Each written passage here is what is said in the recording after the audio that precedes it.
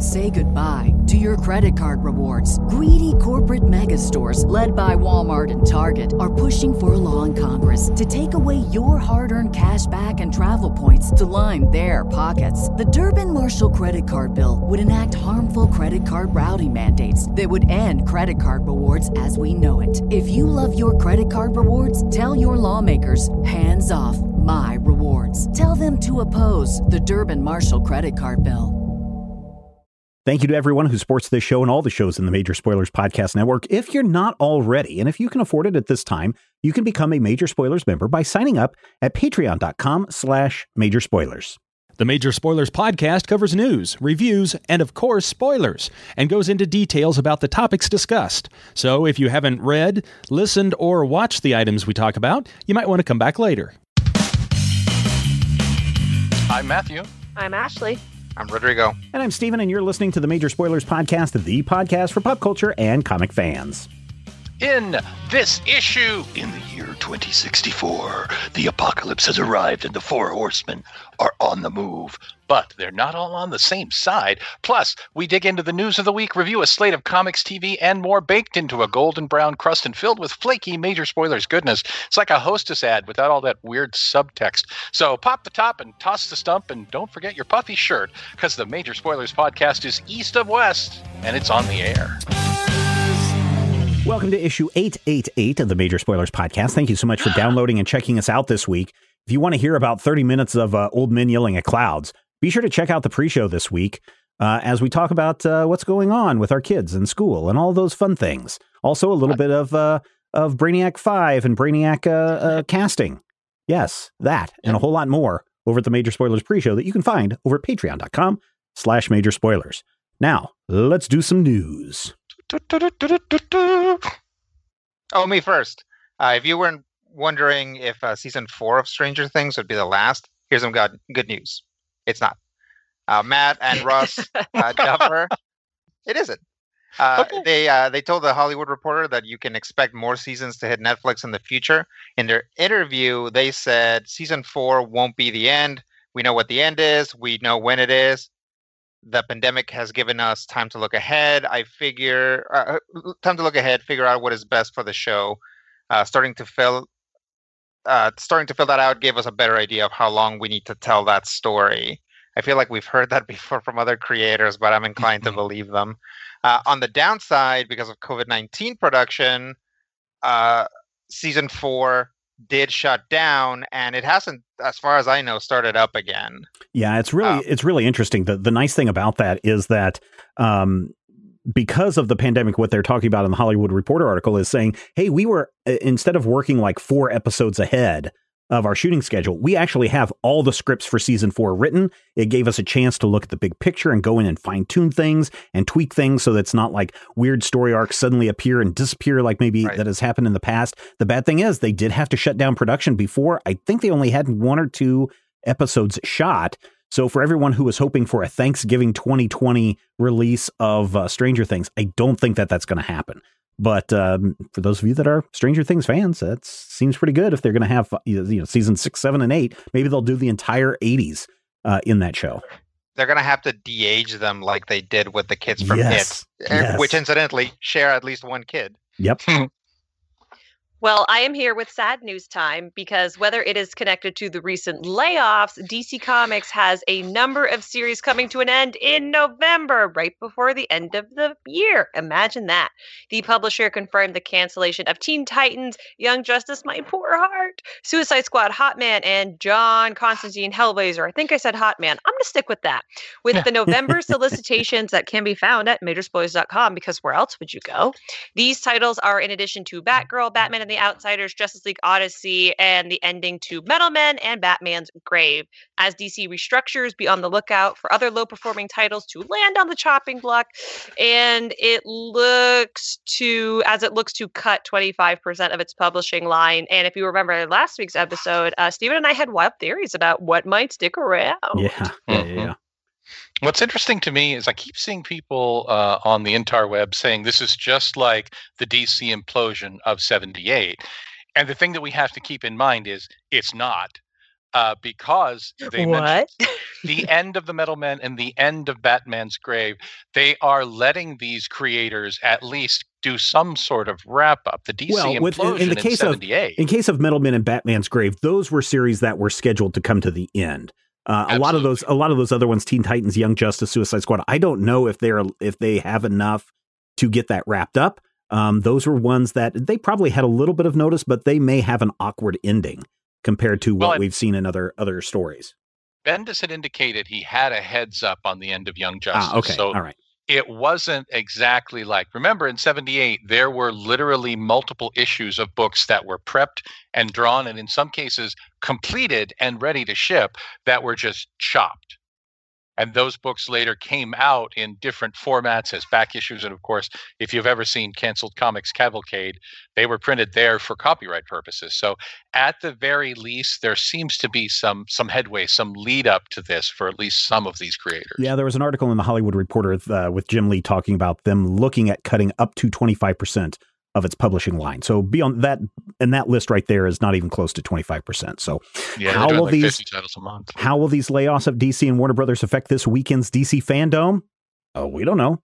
But there will be over 20 hours of streaming video content hitting your web browser on August 22nd when the virtual convention kicks off. Jim Lee is scheduled to host a panel and news regarding Wonder Woman 1984 and the new Batman movies, as well as the upcoming Suicide Squad game, are already planned.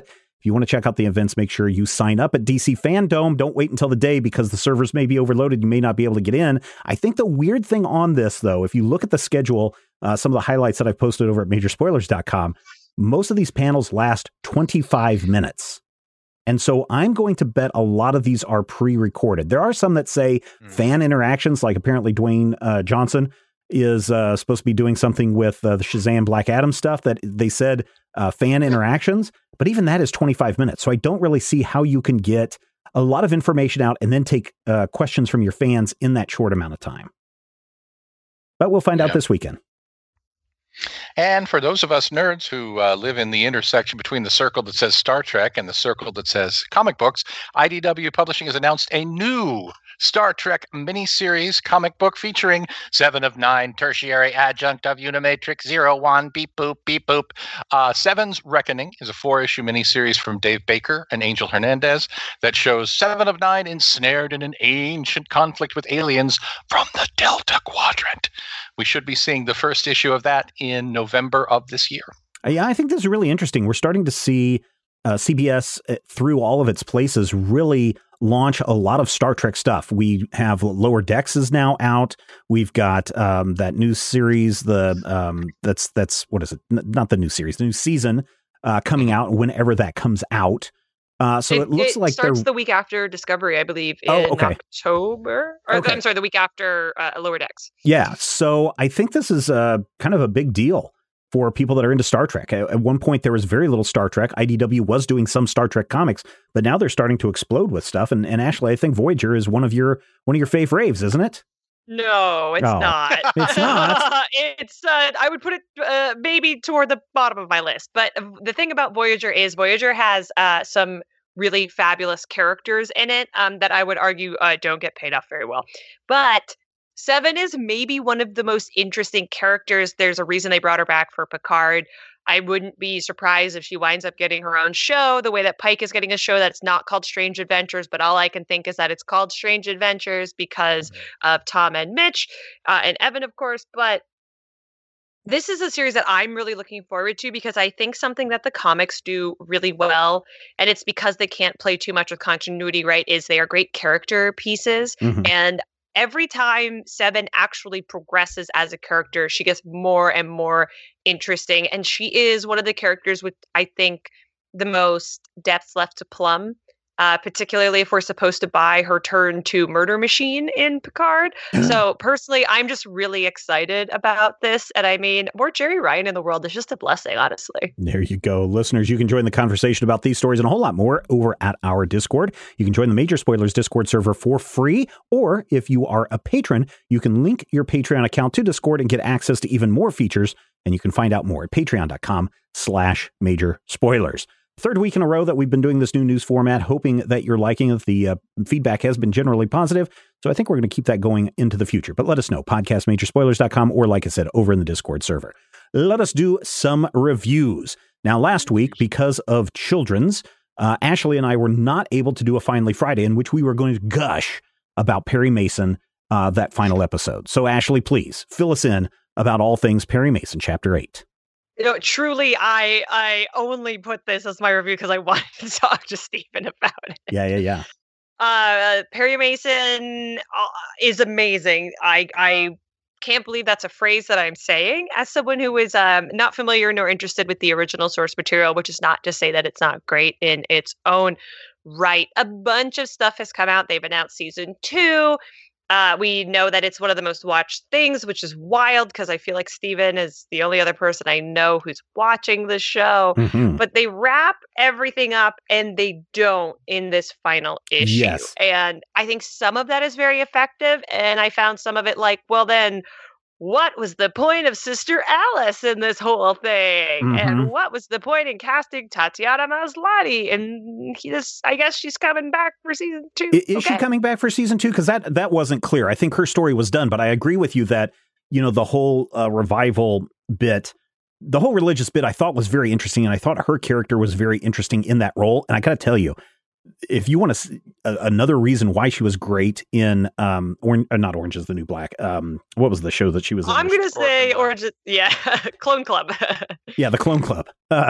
Because at the very end of the show where he drives up to that diner and, he's talking to the waitress, I'm like, why is he talking to this waitress? And then I was like, oh, wait a minute.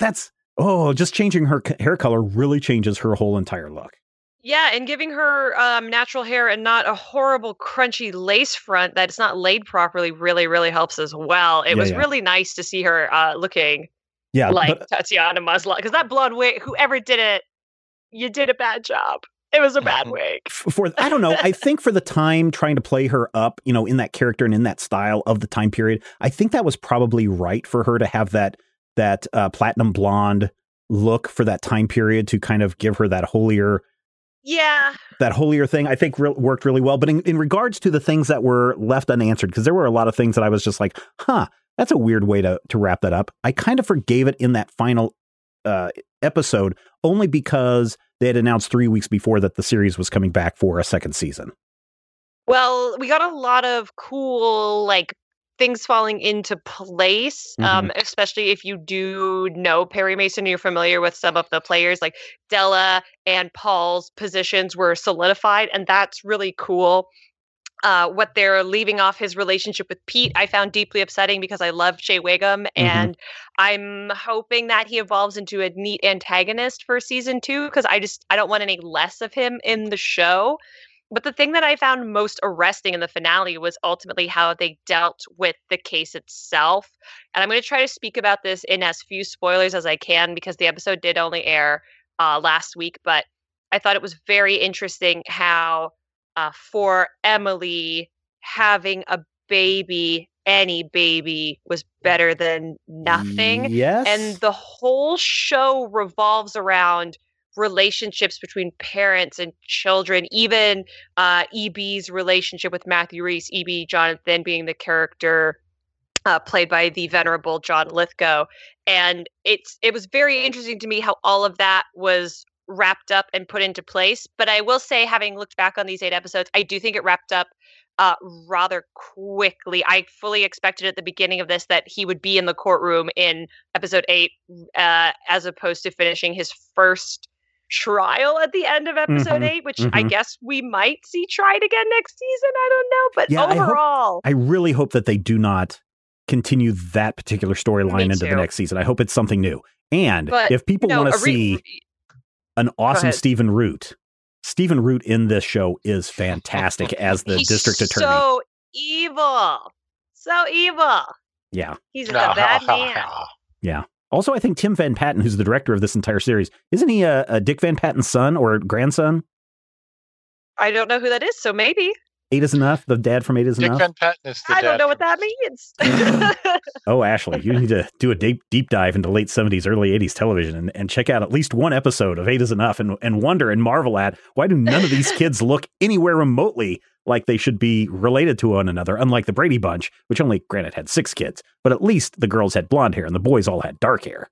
Oh man, I recently heard the theme song to Charles in Charge for the first time, and you wanna creep fest. That song is will do it Charles for you. is in charge. Tim Van Patten is actually Dick Van Patten's half brother. Oh, half brother. Okay. Wow. Yeah, he was Salami on the White Shadow back in '78. Wow, because I was thinking Those Tim were Van words Patten that was I didn't much expect to younger. hear all So strung together. interesting. Okay, Ashley, what's the final Meatloaf rating on Perry Mason Chapter 8? So overall, I actually think this might be the weakest episode of the season, but finales and pilots do have a lot of heavy lifting to do. And the stuff that I was not completely in love with was all in service of the fact that we are wrapping this up because we have a new season to write and pretend like we're going to be able to shoot anytime in the next year. Mhm. So I'm going to give it 4.5 slices of meatloaf because it did bring me so much joy. And that is probably informed by my love for the rest of the series. And I just honestly, again, can't believe that it was any good. And it was not only any good, it is so good. Yeah. Let's keep it going with television. Rodrigo, I hear the Muppets got a new late night talk show to compete with all those other talk shows that are staying at home. This is not the talk show. Oh, this isn't? Okay. So Muppets Now, because there's 2 new shows coming to Disney, 2 new Muppet shows. Muppets Now is a reimagining of the old Muppet Show. Oh, okay. Except instead of like them running around backstage like, oh, where's the guest or whatever, they are frantically uploading the show piecemeal to streaming. Which is, when you look 1-to-1 as to what a modern take on the Muppets might be, that does feel right. Interestingly, though, when you watch the old Muppet Show, that made it all about Kermit because Kermit was in charge, even though Scooter is the actual like technical director of the show. Mm-hmm. It was kind of about Kermit putting out fires, but weirdly, this show, because Scooter is the one actually uploading everything, is weirdly Scooter centric. So good glow up for Scooter, I guess. This show is not bad. I think it kind of struggles with who it's appealing to, what it's going for. A place that the Muppets have occupied basically since the very first iteration. Well, not the very first iteration, but since the Muppet Show, right? The Muppets kind of existed in this weird gray area of like kids like them, but it's actually entertainment for adults that kids can watch. And since then have really only ever been kind of a flip of that, right? Mm-hmm. Entertainment for kids that adults can watch. Mm-hmm. And that's kind of what Muppets Now feels like. It's cute. It's funny. There's 3 episodes out now, and I've gotten at least one solid, like, and I'm watching this alone, out loud chuckle from something that happens, at least one per episode, which is already great, right? That's a good benchmark. They have guest stars. There are multiple segments with Taye Diggs. There are multiple segments with, I just totally forgot her name, Carolini. She was the girl from Freaks and Geeks. Linda Cardellini. Linda Cardellini. Yeah, Cardellini. Yep, that's what it is. Yeah, she's pretty funny in this. And the show also kind of tosses the ball at lesser known Muppets or less popular Muppets, like Uncle Deadly is big in this, which I like a lot. He's been around since the beginning, but really it wasn't until the like later movies that he kind of found a little bit more place, or more of a space. And of course, Pepe the Prawn is prominent. So take that as you will. If you don't like him, then you got to deal with that. If you do like him, then hey, there's more Pepe. I like him because he's so rude, right? It's just great to have a character who's like, it's like Scooter as his TD, and he's just like trying to get this game show on the road, and he just completely changes it, and he keeps calling him Scooper. Yeah, it's just fun. There's a lot of fun happening But if you're expecting to just laugh your head off from beginning to end, it's not, because it's a skit show and different skits are going to hit differently. Lots of Muppet Lab stuff, lots of the best skit in the first one is a skit with Kermit in it, where like Kermit actually gets to be the funny one, which is rare. Usually he's the straight man, but this kind of pulled it off. I'm going to give it 3.5 slices of meatloaf. It's an enjoyable experience, but I feel like it's trying to really find its voice where it is. And I hope that Disney doesn't cancel it so that it can actually, basically gear itself up and start firing on all cylinders. But weirdly, it is going to be competing with the Muppets, along with competing with everything else on Disney Plus. So we'll see how that goes. Is that Elmo show? That's the talk show, right? Is that the? Oh, is that what you meant? Yeah, that's what I was thinking. That's their late night talk show. Oh man, they've got too many shows coming out with Muppets. The Elmo it looks like show is actually really, really cute. And nice. I don't even like Elmo, but it's really good. Yeah, that's a lot for people that are, we have been very dry in the world of Muppets for years. Occasionally you'll get, a TV show will pop up here and there, or in the case of that most recent Muppets movie, we had that, but a dearth of Muppets has not really been on our plate for years, unless you're counting PBS. But now we have what about Dark Crystal? Are we counting that as Muppets? I mean, technically, but even that Muppet is franchise. Yeah, but even then, that is few and far between, and so it just seems like in the last couple of years, since Disney has solidified its hold on the Muppets, we are getting a lot of Muppets left and right. Yeah, and it's because they're trying them out, and partially it's because they, I feel, are hesitant to return the Muppets to their old formula. Mm-hmm. Which would probably actually be very successful, which is to make them kind of raunchy, make them like a little bit more grown up. But last time they tried that with that just the Muppets sitcom, that also didn't work for them because they kind of weirdly made them too mean. Mm-hmm. So it's hard. It's hard for, like, the Muppets were in a lot of ways kind of like a lightning in a bottle, and that has carried them for decades. But aside from like individual movies where you can, like, in the span of this movie we get to define what the Muppets are, like I like that the Muppets movie a lot with Marshall from How I Met Your Mother. Mm-hmm. How I Met Your Muppets, I believe. And Lois Lane. Is like, I like it a lot, and part of the reason why it works is because it's very well defined within the context of the movie. They made a sequel to that called Muppets Most Wanted, which I still kind of liked, but just didn't have that same thing. And it's, I think, because it was like a looser interpretation of the Muppets. You really need to like tighten your Muppets, which is like a weird thing to think about. But there's the Muppets started out as a variety show. There's a lot of stuff there, and you really need to figure out what to focus on. Mm-hmm. Mm-hmm. Scooper. Focus on Scooper. Yeah, focus on the Scooper. What about Waldorf? Focus on the Scooper, okay? Statler and Waldorf, where are they at? Yep. Statler and Waldorf are brought in as a audience test, or as a test audience to the show. Mm-hmm. And of course they just fail they just give terrible ratings to everything. Speaking of ratings, what's the final Meatloaf rating on this? 3.5. Best new character from the series, I think this is an original character, is Bob from Legal, who is like a tiny otter wearing a suit. Nice. Yeah.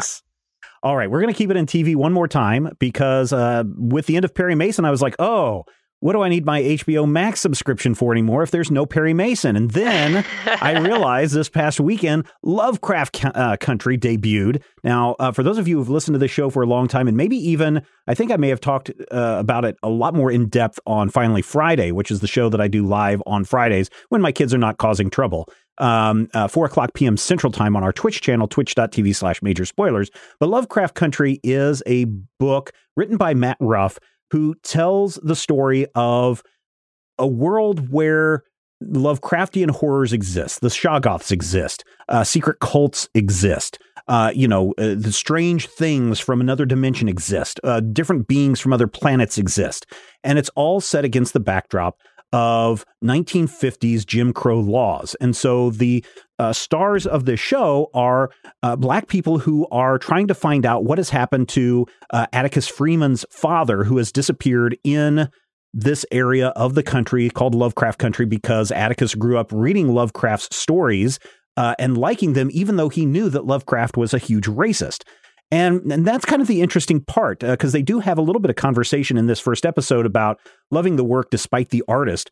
But at the same time, even though these Lovecraftian monsters are real, what the show and what the book are trying to get across is the real monsters are the Jim Crow laws, the Sundowner laws, the people that are out to literally kill Black people because they are in their county when they deem that they shouldn't be. So yes, a couple of people have commented to me, it's like, wow, I thought the first episode was okay, but they waited until literally the last 10 minutes for any monsters to show up. And it's like, no, the monsters have been there the entire time if you're paying attention. Because as they go, and so the idea is Atticus's uncle, who's going with him on this search for his father, he is someone who writes a travel book that is for people of color when they're traveling to know what towns they can go to, which towns they should avoid, what places they should totally avoid. And there's a map that has like, is it the Green Book, or is it like an in-universe version of that? It is the in-universe version of the Green Book. And so I find that very interesting as well. I think the acting is really great in this. I think as far as adaptations go, everything that I remember, and I read the book like 4 years ago, everything that I remember in the first 1 or 2 chapters is present in this first episode. So I thought they did a very straight up adaptation of the book. This is produced by J.J. Abrams and Jordan Peele, among others. And so, of course, the Jordan Peele, this was announced shortly after Get Out. Or not Get Out. Yeah, Get Out. Or Us? No, not Us. His first one. Get Out, yeah. Yeah, Get Out. When that first came out, that's when it was announced he was working on Lovecraft Country. That's when I read the book, and I was just totally blown away by how good the book is. My understanding is, from what I've seen in the previews, the first half of this season, or the first 5 episodes of this season, cover the first third of the book. And then the rest of the season, I don't know if it's going to cover the rest of the book, but there is a main story, and then there's a bunch of other stories that follow up after this. We're going to see some other actors show up in here that are probably fan favorites as the story progresses, and it's going to get weird. I mean, the TV show opens with Jackie Robinson clubbing the hell out of Cthulhu, while our lead character Atticus is making out with Dejah Thoris, the princess from Mars. So that'll give you a little idea of, the tone of this thing. Is there humor? Yes, there's humor. Is there jump scares? Yes, there's jump scares. Is it beautifully shot? It is wonderfully shot. Does it have great acting? Yes, it does. What's her name? Journey Smollett is in this. Black Canary. Yeah, and I didn't realize she was Black Canary. I was like, holy cow. She is also great. Streaming on HBO Max. Yes, she is great in both of those. So this is really worth checking out. I think maybe it will turn off some people. But I think, and this is what Matt Ruff was trying to do when he wrote the book, was he's trying to take Lovecraft's racism and saying, yes, here are our people of color, here are our protagonists who are turning that over, who are defeating these monsters that are created by a literal racist. And so I find that story very interesting. And there is a comic book tie to this. One of the Uncle George's daughter draws comic books. And again, a little bit of spoiler for episodes coming up. The mother and that comic book have a big story to be told later in the season. So you'll be wanting to look out for that as well. But I just really got a kick out of Lovecraft Country episode 1. I think probably the biggest drawback is because you have so much story to tell. A lot of the overt racism and a lot of the overt danger to Black people are missing in the story, or they're there. You can really tell they're being chased by people out of town. They're being shot at people. There's sheriffs threatening to kill them and hang them if they can't get out of the county before the sun goes down. The book goes into a lot more detail about the places that they have to go and the places that they can go and can't go in the book. So if you enjoyed episode 1 of Lovecraft Country, I would really suggest you go get the book because it goes a little bit further in depth, and it gives you more in what we saw in the first episode. There's a mysterious silver Rolls Royce that is kind of helping our heroes.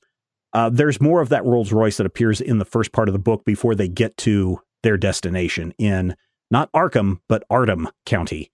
And so check this out. It's really interesting. If you enjoyed Perry Mason, if you enjoyed the look of Perry Mason, Lovecraft Country #1 was very, very good. And I can't wait to see how the rest of this season plays out. I'm giving it 5 slices of meatloaf out of 5, just because I thought it was a very faithful adaptation of the book. Okay. Anybody else have a chance to watch it? Did you watch it, Ashley? I have not watched it yet or unmuted myself fast enough. That's fine. I am watching Schitt's Creek right now. That's not a swear. That's the name of the town and the show. So I'm doing happy stuff right now. All right. Well, if you kind of like the Watchmen series on HBO, I think you'll probably also love this. Can't wait. Let us now get to some actual comic books, not just things that reference comic books or in the sphere of pop culture, Matthew. Spider-Woman #3 out this week from Marvel Comics as they lead up to the big Spider-Woman #100 issue. I'm so confused because about 11 years ago in the before times, you and I reviewed Spider-Woman #1 for Dueling Review, I believe. Yes, we did. And it's freaking me out because this is issue 3 and it seems like like that 8 was months like later. a year and a half ago. Yeah, and that's what happens when they have to stop shipping out comics. I'm surprised that this is one that they're continuing to push. I think the only reason they're continuing to push it is because I believe issue 5, and again, I'm going to go by what Marvel says. I'm sure there's other people that are going to be like, well, actually, issue number 5 is issue 100, the 100th Spider-Woman book that has been published. And so I think that's the only reason why this series is continuing. But I'm very curious because the first issue I thought was very good. According to the book itself, Spider-Woman #1 was the top-selling comic in March of 2020 for Marvel. Well, there you go. Well, that may have been the only book that came out that month. You know what? I'm not even going to mess with it. You still take the win, though. 140,000 copies. Blibbity, blibbity, blue. So we pick up about 12 seconds after the comic that we read a million years ago. Spider-Woman, out of money, is taking a job as a bodyguard. And last issue, and I read last issue to get to this issue, and it gave me just an utter case of the creeps because she started getting super sick and having these terrible symptoms of sickness and fever and illness. And I'm just like, but it turns out that her employer is actually experimenting on her. He's trying to use her special spidery powers to help his daughter, who is unable to walk. So in this issue, Jessica and the daughter and the dude take off for the Great White North in an airplane that they have to steal. And throughout the issue, people keep trying to turn on them. One of the guy's assistants tries to turn on them and for a reward, because apparently there is now a huge reward out on Jessica because of what he's trying to do with her powers. So they fly and they get away from all of the people, and suddenly they're attacked by fighter planes which shoot them down in Wundagore. Now, if you're not familiar with Marvel Comics and the Wundagore is basically this weird little Balkan country where every creepy story you ever read in any sort of fairy tale ever probably actually happened. It's where Quicksilver and the Scarlet Witch were brought up by a cow. It's also the place where Spider-Woman was born. At one point, it was actually theorized that she was evolved from a radioactive spider. That is not the case, because in this issue, we finally see the reason why he's come to Wundagore and the reason why Jessica is wrapped up in all this. The little girl is lying there. She's fighting with her boss. She's going to shoot him. And finally, a woman steps out of the shadows and says, "Jessica, stop abusing your brother." Dun, dun, dun. And then the little girl screams, "Grandma!" So apparently the man who's hired Jessica and is trying to steal her powers is actually her brother. And he's brought them home to Wundagore. Now, I've read this issue no less than 3 times. And I will say this. It's got moments in it that I enjoy. It starts with an all-out fight with Spider-Woman fighting these sort of kind of dinosaurs. Anytime I say the word dinosaur anywhere near Rodrigo, I feel him kind of boring his eyes into me and going, "Are any of them stegosaurs?" He just wants to make sure that I'm calling a dinosaur. There are no mammoths or saber-toothed tigers. They seem to be human dinosaur hybrids. One's an ankylosaurus. I really like that. And they've tied the new villain into Jessica's very first villain from 1977, a man named Otto Vermis. I really like that. And the plot line here of trying to use her powers and her past and tying into what's coming up to the 100th issue and probably Jessica's 40th or 45th anniversary. I don't know. Time is hard. I like all of that. And yet this issue never comes together for me. It never quite gelled. It feels like there's a lot of things going on and a lot of interesting little moments and scattershot. Boom, boom. Here's a shot. Here's a scene. Oh, here's a fight. Oh, she punched through a wall. And you get to the end and you're like, well, that's a big surprising moment that I just don't. I mean, it didn't feel like it was really foreshadowed. It didn't feel like, I don't want to say it wasn't earned, but it felt like a moment where I'm just like, oh, well, that sort of changes everything. And there's some really nice dialogue in here. Jessica talking back and forth, Jessica arguing with her brother, Jessica talking to the girl she doesn't know is her niece, Jessica yelling, "Yeah, ha, ha, ha," and, crashing an airplane into a mountain and screaming, "Eat mountain." It just never comes together for me. 2.5 slices of meatloaf for Spider-Woman number 3. It's an okay issue. I'd say a better than average issue. It's just kind of flibberty-blibberty. Maybe it's that middle chapter syndrome. Maybe as we get closer and we look at 100 and I go, oh, this is a great, 15-minute break in the second half of the episode that's leading up to issue 100. That may be, but right now I'm just kind of like disappointed. All right, there you go, listeners. Some reviews for you. And of course, if you want even more reviews, if you want an even more in-depth discussion, if you want things that, I don't know what's been going on with our site lately, but I've noticed that a lot more publishers and a lot more creators are taking a look at what we are writing. And so now might be a good time to go and see exactly what we're doing over at Majorspoilers.com and why so many publishers and creators are excited about what we're doing. You can find that all over at Majorspoilers.com. Our trade paperback this week, Scott Johnson has been, if you listen to the morning stream, he's been talking a lot about it over the last couple of weeks. It's East of West from Jonathan Hickman and Nick Dragotta from Image Comics. We're looking at volume 1 right now. It is our world, but not the world that you know. The closest that I can guess from the way the story plays out is perhaps the Tunguska, which happened in 1906, but perhaps the Tunguska meteor did not fall in Russia, but instead fell in the middle of America shortly around the time that the Civil War occurred. And because it was so devastating, the United States didn't become a country that is united. Instead, you have the West Coast that has been occupied by Mao's descendants. So it is basically New China. You have Texas, which is its own country. You have the South contingent. You have the Northeast contingent. And then you also have you have a tribal contingent. And you also have something that I want to say is it Pacific Northwest, Rodrigo, or do you think it's North Central America?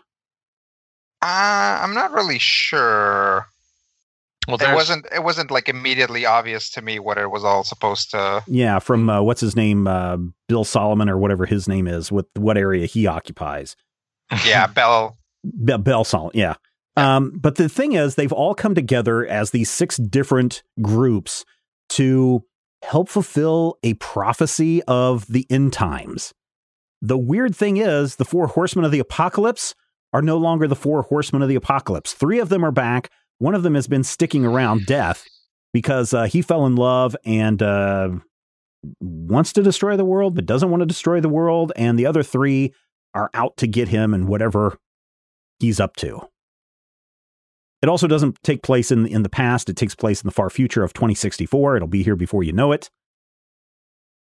What do you guys think of this? Let me find out. Did anybody enjoy this volume? Who enjoyed this volume? Ashley? I did enjoy this volume. Okay. Matthew, did you enjoy this volume? No. Okay. Rodrigo, did you enjoy this volume? I wasn't crazy about it. Okay. So I'm very mixed feelings about this. Part of me was very much like, I don't know if it's the world building that is problematic, or the weirdness of the Four Horsemen are here and everyone's conspiring and secret cults or whatever. But Ashley, please tell me what you enjoyed about this volume. So I have read 4 volumes of East of West in the past. Okay. Back when I was working at Top Cow, I was reading a lot of Image, as one might imagine. And let me tell you, I didn't remember a GD thing that happened in this book, except that there was an apocalypse. And I remembered what Crow looked like, because she's very, very striking. So the fact, and I remember this series being gobbledygook nonsense that made no sense. And I've been telling people for years not to read this book because it's gobbledygook nonsense that makes no sense. So the fact that I read this and it was like kind of comprehensible, I was like, this is better than I thought it was. I'm having a great time reading this. And then I am a huge fan of Hickman's X-Men run, which I know is not like an out there opinion. I know everyone's pretty much on board with it. And like enjoying it as much as I do, East of West is such a proto version of that, down to the way the white pages with the text on it are designed. So I liked it for a variety of reasons that don't necessarily speak to whether or not it's actually a good comic. I still don't know if I would recommend it to anyone, which I know is horrible, but like I had a really good time reading it. Now, did you have a really good time reading it the first time or this second time? Because maybe that's the thing, because I read through this and I got to the end and I was like, well, this really doesn't do anything for me. I think it's convoluted as far as the end times conspiracy group, the people that want to bring about the end times, I think is a little weird. For sure. I mean, Death certainly has an agenda in which he wants to go find the woman that he loves and she rejects him, essentially. It is so beautiful, though. And I am not generally a person who can turn off my brain and just enjoy the art. But for me, like East of West really does it, and especially with Wolf and Crow. And they get cooler, more badasser things to do as it goes along. And I am sure that somebody who is First Nations could maybe find some issues with the way that they are portrayed. But in my ignorant white people stance, I really do enjoy them. So, but perhaps that's it. Perhaps this book is only truly enjoyable if you've already waded through the murk.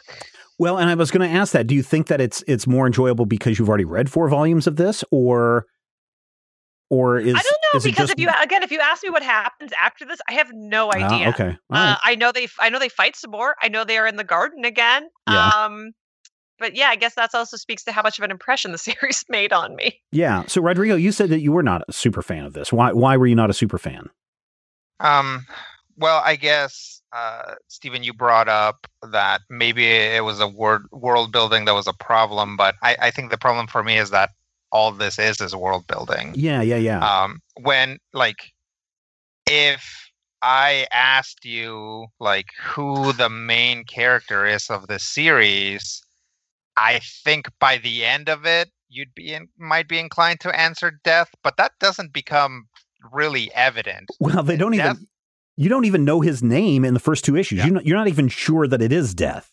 Well, and Death is introduced actually in pretty much the exact same way that the rest of the Apocalypse kids are.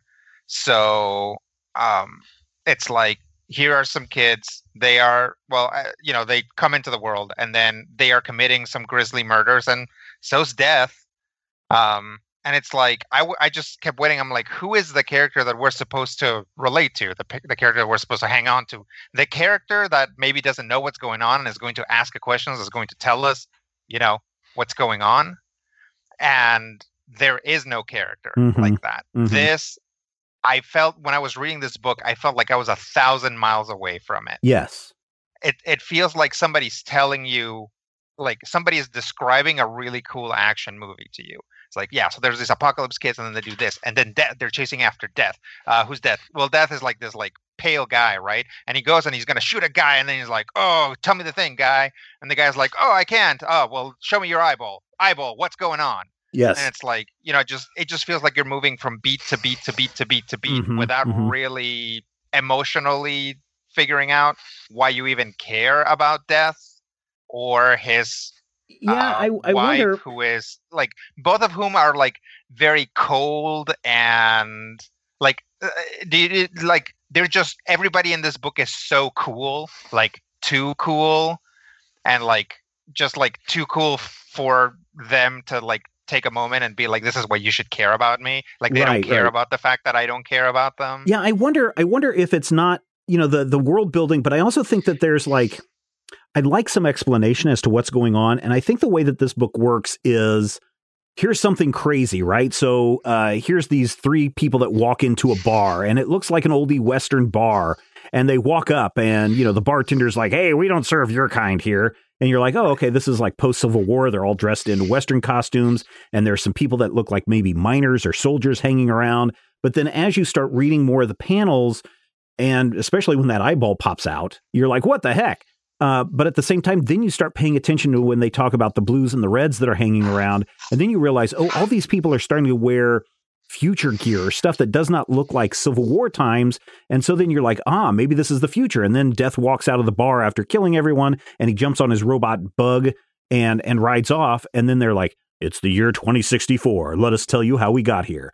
And so maybe allow me to assure you that's about as much explanation as you're ever oh man, get. Because it feels like they do that multiple times, right? Where it's just like, the White Tower, the three murder children show up and they kill, this person there. And then you're like, oh, they killed the president. Why is the president in this White Tower? And then they run through the whole chain of secession and kill everyone there. And you're like, oh, okay. So they're trying to get to a person. So it's almost like shock value. Now let us fill in that hole that we created. I don't know. I don't know if anyone remembers when this book was originally coming out, but the fact that one of the little Apocalypse babies is trans got a lot of play, and this book got a lot of publicity for that, like right out the gate. Interesting. Matthew, why were you not a big fan? Well, part of it is, for me, there are two John Hickmans. There's John Hickman, who did that amazing run of Avengers, who did the Manhattan Projects, who did some Fantastic Four that I liked. And then there's the John Hickman who did God is Dead, which I literally could not get through. And I'm one of the people who looks at the Hoxpox, the House of X, and I'm just like, boy, that went wrong really quick, didn't it? And so for me, this is actually in between those two Hickmans, because parts of it I wanted to like, which makes it more frustrating when I don't. But I think my biggest problem is that this is a dystopian Western science fiction samurai philosophical epic with blood and guts, written by Rod Serling and William S. Burroughs, from a story that maybe Hunter S. Thompson told them while they were stoned at a party, but it's okay because they got Gene Roddenberry in to do punch-ups. This is like everything. It is literally, to me, the comic book equivalent of going to the quick shop and making a suicide, where you take all the drinks and you put them all in there and you add salt and pepper and ketchup because you're 12 and you're an idiot and you shouldn't be allowed out in public. Now, is it a bad comic? No. I feel like Nick Dragotta is amazing. I just want to look at these pictures all day long, especially, as Ashley mentioned, Crow and her friend whose name escapes me. What's his name? Wolf. Yeah. Wolf and Crow are amazing. And I look at that and I'm like, this reminds me of season 2 of Westworld. I love season 2 of Westworld. And then I get to a point where I'm like, this reminds me of a Black Mirror episode. And this reminds me of some classic Twilight Zone. And this just makes me sick. And he needs to put his eye back in his head. And I feel like it's just almost, for me, too much. There's so many things going on, and so many things that want to fight for my attention. There's a really beautiful sequence where we see the president and his entire cabinet murdered one by one by one by one until we get down to some minor functionary who is deemed worthy to be the new president. And Antonia LaVey. And her name is Antonia LaVey. Yep. And that brick hit me just right in the face. And as I had my psychic nosebleed from Antonia LaVey, we immediately turned back, and all of a sudden it's like, yes, and we are the leaders of the free world, and we are all together in this secret Freemason underground psychic Bambi conspiracy. And I'm like, I just processed Antonia LaVey And now there's a guy with a beard who wants me to know that he is now and will always be Bell Solomon, whatever that means. And I'm like, that's a cool moment. That's a great introduction. The character seems to not appear anywhere else again in this book. He does when he shows up close to the end, but Does that's the problem. Is the book doesn't ever stop to let anything land. Yeah. Especially when you realize that the reason why Death and the woman that he's in love with, the reason why everybody's so concerned about them, yes, is because they had a baby. They had the baby, the beast of the apocalypse, and they've got the baby in some kind of virtual chamber, all hooked up and rigged up, polluting his mind. And I don't know if it's there to protect the rest of the world from the beast, or if they're trying to feed the beast to do something of their bidding. It's just like, okay, but they got a baby locked up and it's robots are feeding it information all the time. What is going on? And then they don't explain it. So that's why they're brainwashing Damien. Well, it's the beast, but that's why I was wanting to know how many of you really liked it, because maybe I just don't. And it doesn't sound like, it's just like, what's going on is all I could think about while I was reading this is like, I can understand that Death's in love and he didn't want to die the last time. And now the woman he's in love with is mad at him because he didn't come back and save her and stay with her and all this stuff. And it's just like, yeah, I think if you know it's nonsense, then you can just enjoy it more because it's a lot of pretty pictures. And you're like, maybe that's what I mean. It is very. I'll agree with you and Matthew and Rodrigo that the art in here is really, really cool. I really kind of dig it. It kind of has at times a little bit of a Mobius look to it, for sure. Which I really kind of dig. But for the story, I'm just like, I'm at a toss up. I understand that some people really love it, and again, this is volume 1 of 4 or more. And Scott Johnson has just been going off about how much he loves East of West. Scott's also an artist, though. He is. And that's why I want to talk to him. This might appeal to those sort of sensibilities that, I mean, I certainly don't have. Well, and honestly, I know I know people who like East of West. And I think the appeal here is the high concept. Mm-hmm. It's like, I mean, it's the pitch, it's the trailer. It's in a world in which Death rides with 2 super cool guys, and the rest of the apocalypse babies totally want to get them. Like, the world is so cool. Everything's so cool. Everything is like, it's like it's an alternate history, and it takes place in the future, and it's supernatural, and there's a lot of weird technology, and there's like a weird horse bug that shoots lasers from its face. And and it relies on your knowledge of the Judeo-Christian religion.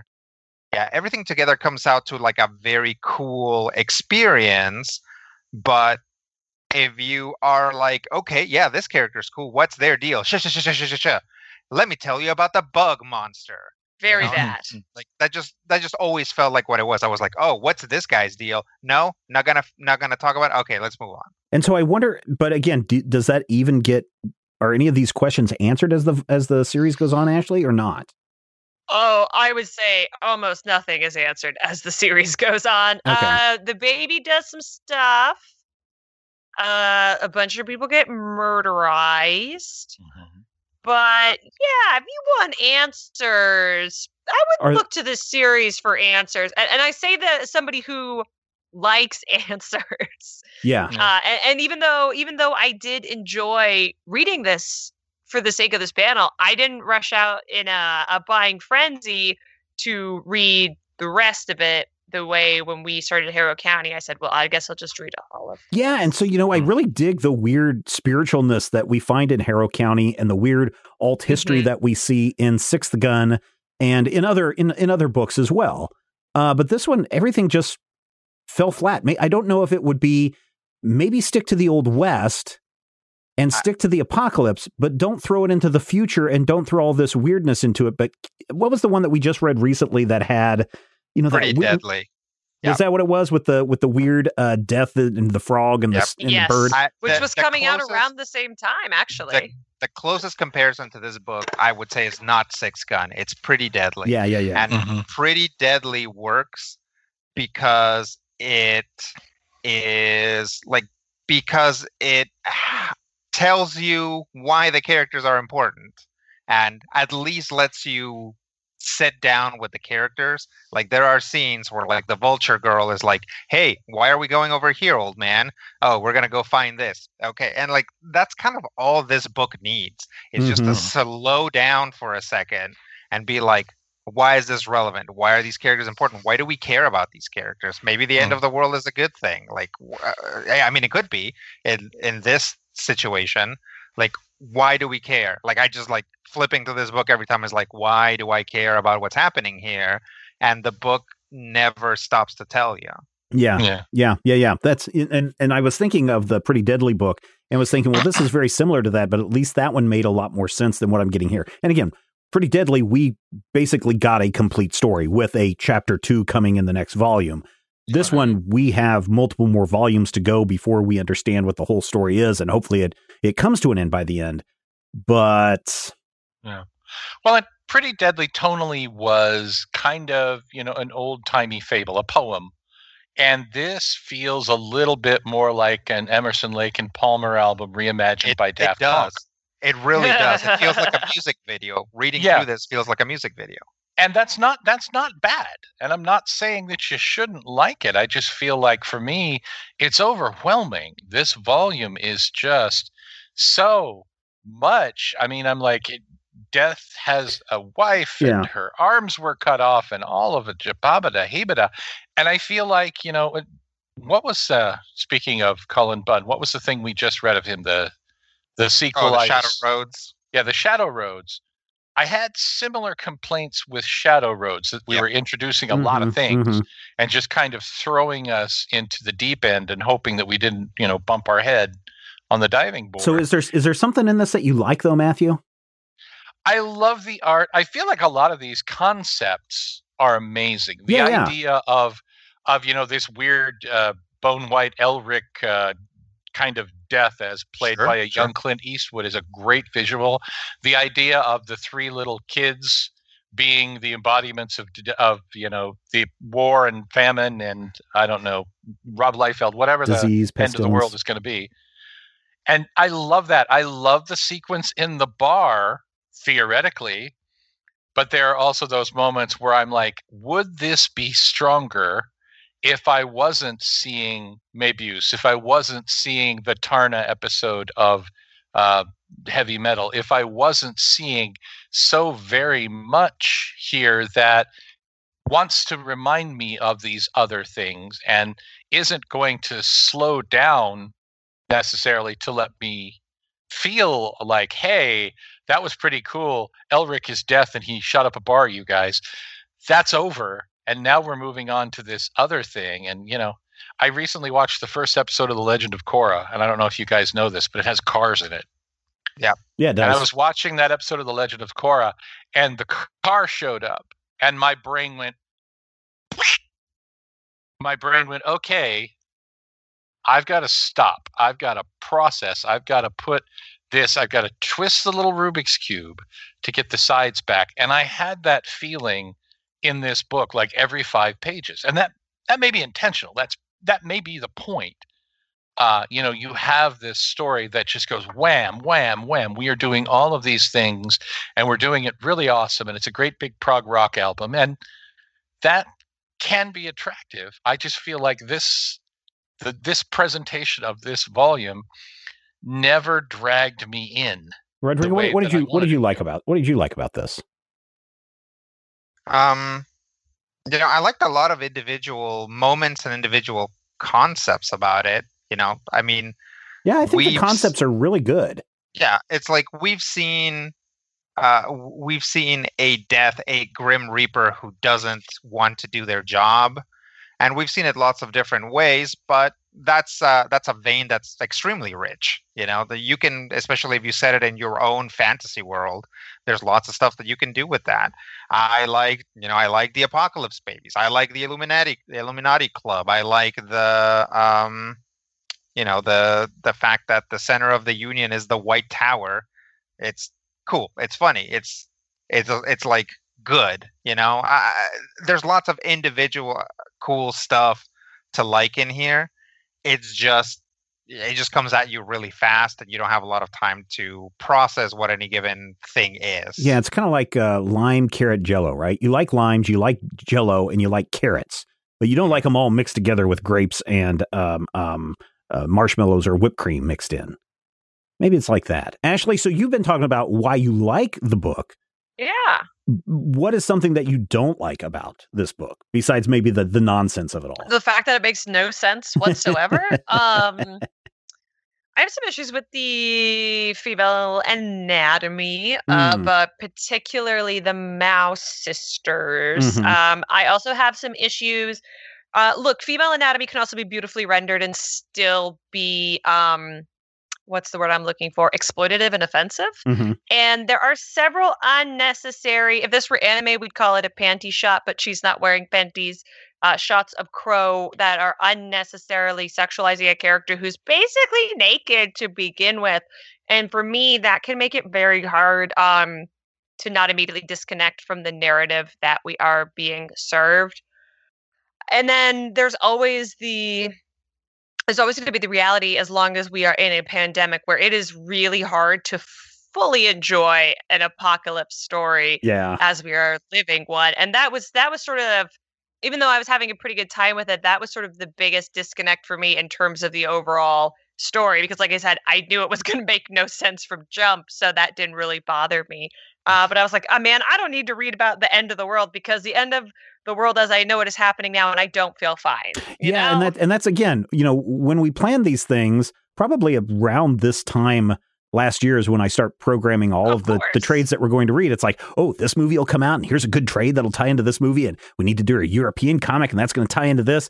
And then, the world happens in the meantime, and we end up with Apocalypse Times with, it's a good thing we're not reading what's the Contagion storyline. Or the other events that spun out of Gotham and Batman back in the day, because that would just be totally a downer. So I totally understand where you're coming from. That certainly apocalyptic tales like we've read over the last 6 months do kind of put a weird spin on them because of the time period.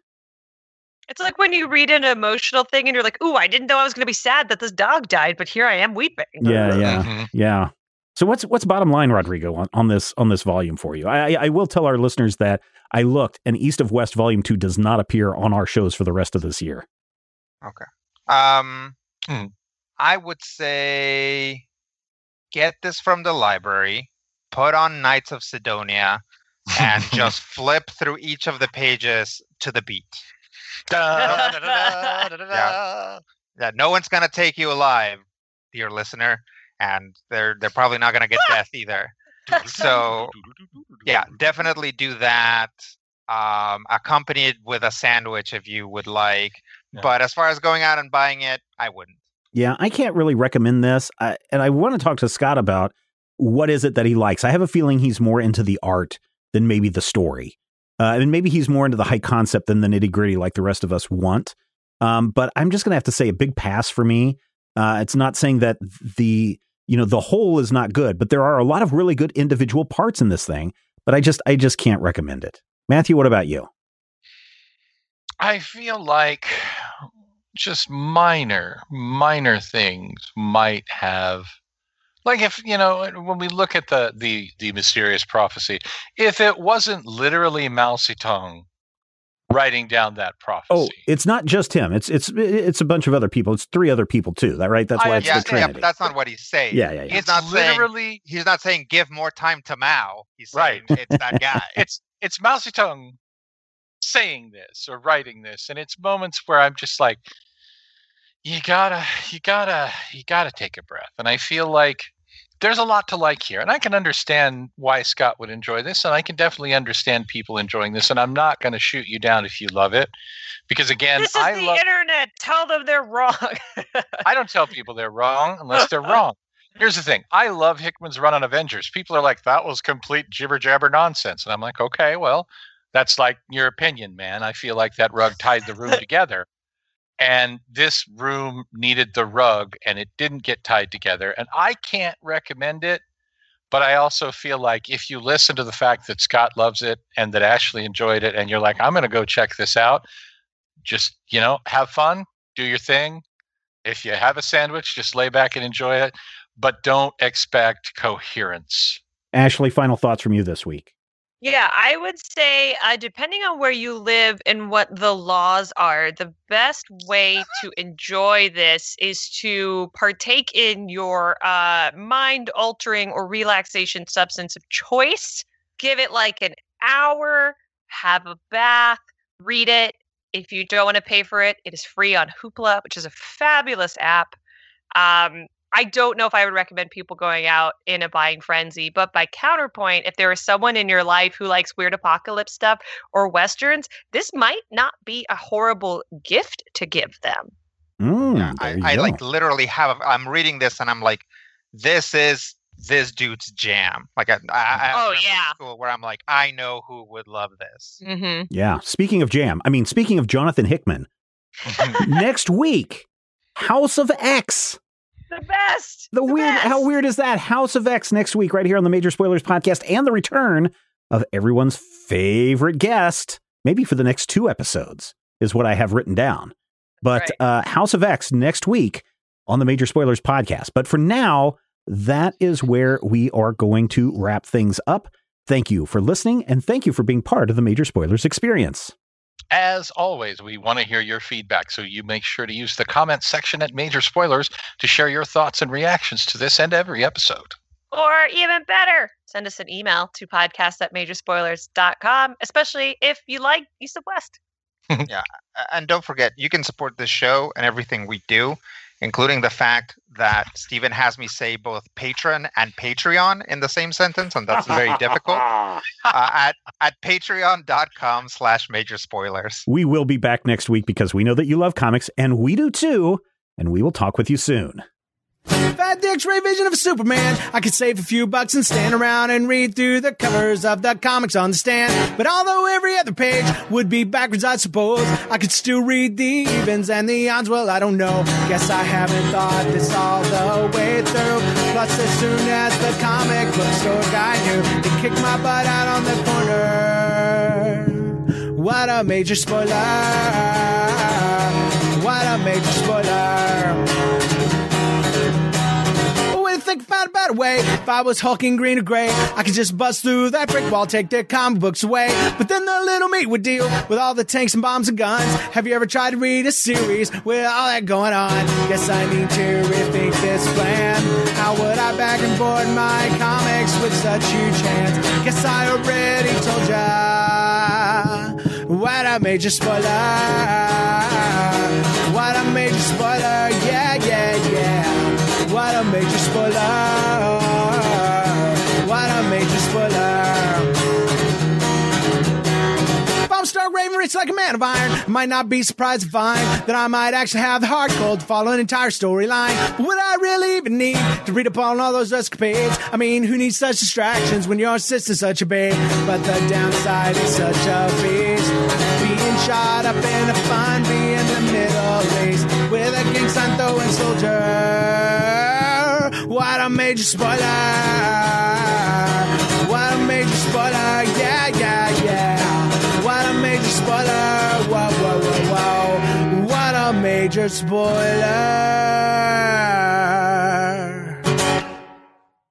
This podcast is copyright 2020 by Major Spoilers Entertainment, LLC.